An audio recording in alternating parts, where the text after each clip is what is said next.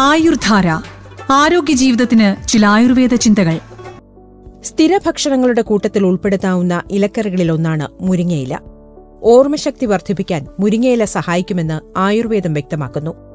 Vitamin C, vitamin E എന്നിവയ്ക്കു പുറമെ ഉയർന്ന അളവിലുള്ള ആന്റി ഓക്സിഡന്റുകളും അടങ്ങിയിരിക്കുന്നതിനാൽ മുരിങ്ങയില സ്ഥിരമായി ഉപയോഗിക്കുന്നവർക്ക് മറവി രോഗം വരാനുള്ള സാധ്യതയും കുറയും. രക്തത്തിലെ പഞ്ചസാരയുടെ അളവ് നിയന്ത്രിച്ചു നിർത്താനും ഏറ്റവും മികച്ചതാണ് ഈ ഇലക്കറി. എല്ലാ ദിവസവും മുരിങ്ങയിലയിൽ അല്പം മഞ്ഞൾപ്പൊടി ചേർത്ത് വഴറ്റിക്കഴിച്ചാൽ പ്രമേഹം അകന്നു നിൽക്കും. ആയുർധാര ആരോഗ്യജീവിതത്തിന് ചില ആയുർവേദ ചിന്തകൾ.